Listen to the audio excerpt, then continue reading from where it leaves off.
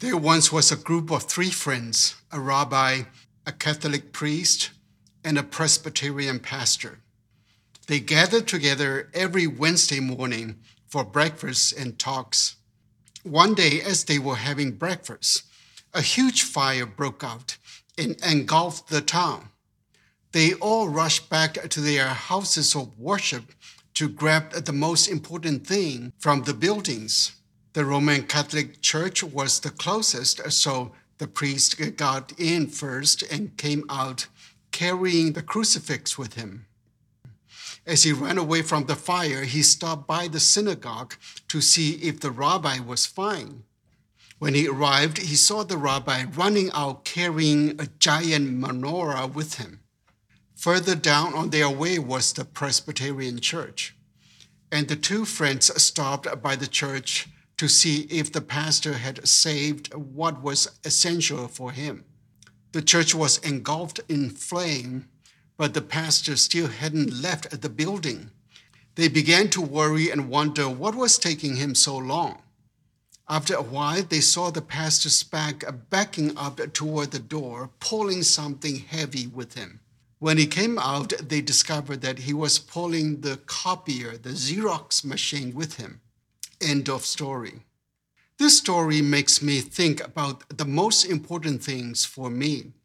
What would you carry out if our lives were on fire and we have time to save only one thing?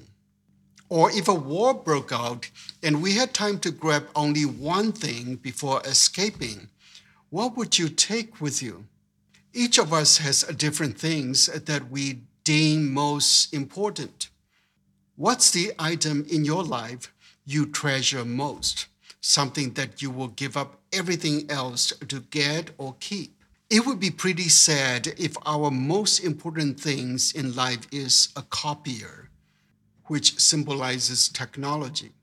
In a hurry, I might grab my cell phone with me because I can access many essential things through it, including the Bible. How about the spiritual essentials, the one thing that you value most? Jesus revealed to us that the most crucial thing in life is discovering the kingdom of God. We all know the song that we sung many times in Sunday school. Seek ye first the kingdom of God. But what is the kingdom of God? That seems to be quite nebulous and hard to describe. Many believe the kingdom of God is in the future, the place we go after we die. But when Jesus said, "Seek first the kingdom of God," he used the present tense, not something in the future. He even asked us to seek it before worrying about food or clothing. So it's something very present, and he wants us to make it our top priority. What's incredible is that all other things are automatically taken care of if you discover the kingdom. It's like alchemy or decoding the secret that solves all problems. It's like discovering nuclear energy. For our times, it's like solving the climate crisis. For individuals, it's like actualizing God's blessing for life, liberty, and the pursuit of happiness. No more worries, stress, or anxiety. It's like a utopia, but not the kind the communists and socialists try to fantasize about because they leave God out of the equation, which has been proven disastrous. If the kingdom of heaven is so important, how do we pursue it? Today, we'll look at how Jesus teaches us about the kingdom of heaven through his 5 famous parables so that we will know what matters most, pursuing it as our top priority and enjoying life to the fullest. Let's begin. Hi, in case we haven't met yet, I'm Sam Stone, the light keeper. You are the light of the world, and I'm the keeper. No pun intended. It's my calling to help you shine your brightest so that God is glorified in you and you are satisfied in God. The scripture lesson for today is from the Gospel according to Matthew, chapter 13, verses 31 to 33, and 44 to 52. Listen to the word of the Lord. He put before them another parable. The kingdom of heaven is like a mustard seed that someone took and sowed in his field. It is the smallest of all seeds, but when it has grown, it is the greatest of shrubs and becomes a tree, so that the birds of the air come and make nests in its branches. He told them another parable. The kingdom of heaven is like yeast that woman took and mixed with 3 measures of flour until all of it was leavened. Now, verse 44. The kingdom of heaven is like a treasure hidden in a field, which someone found and hid. Then in his joy, he goes and sells all that he has and buys that field. Again, the kingdom of heaven is like a merchant in search of fine pearls. On finding one pearl of great value, he went and sold all that he had and bought it. Again, the kingdom of heaven is like a net that was thrown into the sea and caught fish of every kind. When it was full, they drew it ashore and sat down and put the good into baskets, but threw out the bad. So it will be at the end of the age. The angels will come out and separate the evil from the righteous and throw them into the furnace of fire, where there will be weeping and gnashing of teeth. Have you understood all this? They answered, yes. And he said to them, therefore, every scribe who has been trained for the kingdom of heaven is like the master of the household who brings out his treasure, what is new and what is old. Matthew 13, 31 to 33 and 44 to 52. Blessed are those who delight in God's word. Thanks be to God.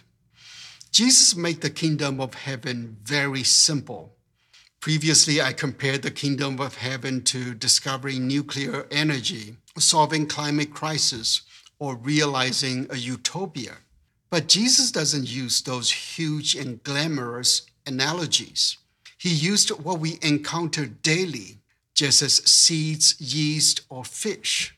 We tend to imagine the empire of heaven as a grand establishment, more significant than the Taj Mahal or Buckingham Palace, beyond words can describe it. So when Jesus compared the kingdom of heaven to something as insignificant as a mustard seed, the listeners must be shocked. They must be thinking, a mustard seed? The kingdom of heaven? How can he compare something so magnificent to something so insignificant? Using a seed, Jesus reveals that the kingdom of heaven is not an establishment, but the life within the seed with unlimited potential to grow and multiply. A mustard seed may be tiny and insignificant, but there is life in it. So the kingdom of heaven is a growing organism. Like a seed, it can germinate, propagate, and regenerate. It symbolizes fruitful living and complete happiness. It means you don't have to be born with a silver spoon in your mouth to be part of the kingdom, but you do need that living seed of heaven in your heart to become part of God's empire, because it has life in it. The good news is everyone is born with that seed. John Calvin said, we are born with a seed of divinity and a sense of religion. Every child has a sense of the kingdom. However, it could become dormant or dead if we fail to nurture it. As Jesus described in the parable of the sower, which we discussed the other day. I mentioned the term alchemy previously. Many people think alchemy is about a magical chemistry formula of turning average metal into gold. But it is an ancient metaphor for a person's journey of growth and maturity into their full potential. It's about a spiritual journey rather than a chemistry wizardry. To nurture a seed into a fruitful tree represents a similar journey of an ordinary child going through a proper process to become a hero or heroine. The second parable describes the subversive nature of the kingdom, similar to what yeast does to dough. He told them another parable. The kingdom of heaven is like yeast that a woman took and mixed in with 3 measures of flour until all of it was leavened. Verse 33. Instead of talking about a grand scheme of things, Jesus likens God's empire to yeast. Anyone who has made bread knows what it is and how it works. It's one of the most simple and common ingredients in the kitchen. Jesus makes complicated things simple. Yeast changed the dough from the inside out. It's like a philosophy that transforms a society. This philosophy begins with one man, Abraham, and his family, which expanded into the nation of Israel and today the United States of America and many other countries. All because of that tiny seed called Abraham that God planted about 4,000 years ago. You might ask, Sam, are you saying that the United States is part of the kingdom of heaven? My answer is yes, philosophically. Then you might ask, why is it such a mess? Jesus describes wheat and weeds grow together in the kingdom of heaven until the harvest at the end of the age. So I would jump into the 5th parable to stay on the same line of thought. Jesus said again, the kingdom of heaven is like a net that was thrown into the sea and caught fish of every kind. When it was full, they drew it ashore, sat down, and put the good into baskets, but threw out the bad. So it would be at the end of the age. The angels will come out and separate the evil from the righteous and throw them into the furnace of fire, where there will be weeping and gnashing of teeth. That explains why we are in a mess. For now, all kinds of people are on the net, the good, the bad, and the ugly. So the kingdom of God is not perfect on this side of eternity until the end of the age, when good fish and bad fish are sorted out. This parable is similar to the parable of the weeds we dealt with last week. So just because America is built on the seed or yeast of the kingdom of heaven, don't expect it to be perfect. Now we have 2 more parables to help us understand what the kingdom is like. Jesus said that the kingdom of heaven is like treasure hidden in a field, which someone found and hid. Then in his joy, he goes and sells all that he has and buys that field. Verse 44. Some commentators question the ethic of this parable. Is it ethical to hide it without telling the owner about it? If we put it in the context of Jesus' entire teaching, we can fill in the gaps this single verse parable is not telling. Maybe the owner wouldn't treasure it even if he knew it. For example, Jesus told us not to throw pearls to the pigs. They will not only be unappreciative, but also attack you for giving them the valuable. At least the person who found it didn't steal it. Instead, he bought the land legally and fairly to own it. The point of the parable is to describe those who appreciate the kingdom so much that they will sell everything to get it. Something worth your everything. There's an ancient Chinese story about a family in a village that provided laundry services. They washed clothes at the seashore even during freezing winter days because they needed to make ends meet. A man passed by the village and asked them how they were able to handle the freezing water with their hands. They said that they had invented a lotion to keep their hands warm in cold water. Then the man offered them an irresistible price to buy the formula. The family realized the money offered to them was enough for several generations to live comfortably without working. It was a no-brainer to accept it. After all, they could still use it if they wanted to continue in this business. So they sold the formula to the man. The man took it to the capital city and to the palace and sold it to the emperor for his navy to win a major war that saved the nation from a fierce enemy. The victorious king rewarded him dearly and honored him as a national hero. End of story. So the formula was like the treasure in the parable. In the hands of a poor family, it was just a means to make ends meet in the winter. But in the hands of someone who knew the value, it saved a nation and many soldiers' lives. The next parable is similar. Jesus said, "Again, the kingdom of heaven is like a merchant in search of fine pearls. On finding one pearl of great value, he went and sold all that he had and bought it." Verses 45 to 46. The previous parable is about someone who stumbled upon the treasure. But this one is about intentionally hunting for it. Again, it reveals that for someone who knows the value, the kingdom of heaven is worth the time seeking and exchanging with everything they own.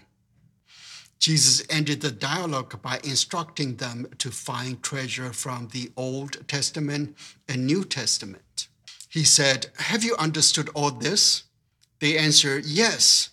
And he said to them, "Therefore, every scribe who has been trained for the kingdom of heaven is like a master of a household who brings out his treasure, what is new and what is old." Verses 51 to 52. Now the disciples understood what the kingdom was about. I hope we do also.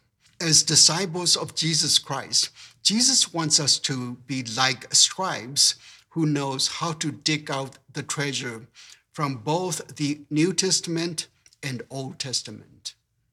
So studying the Bible is like treasure hunting. Sometimes we will find God's word like a seed that prospers us. Sometimes we will find God's word like yeast that transforms our lives.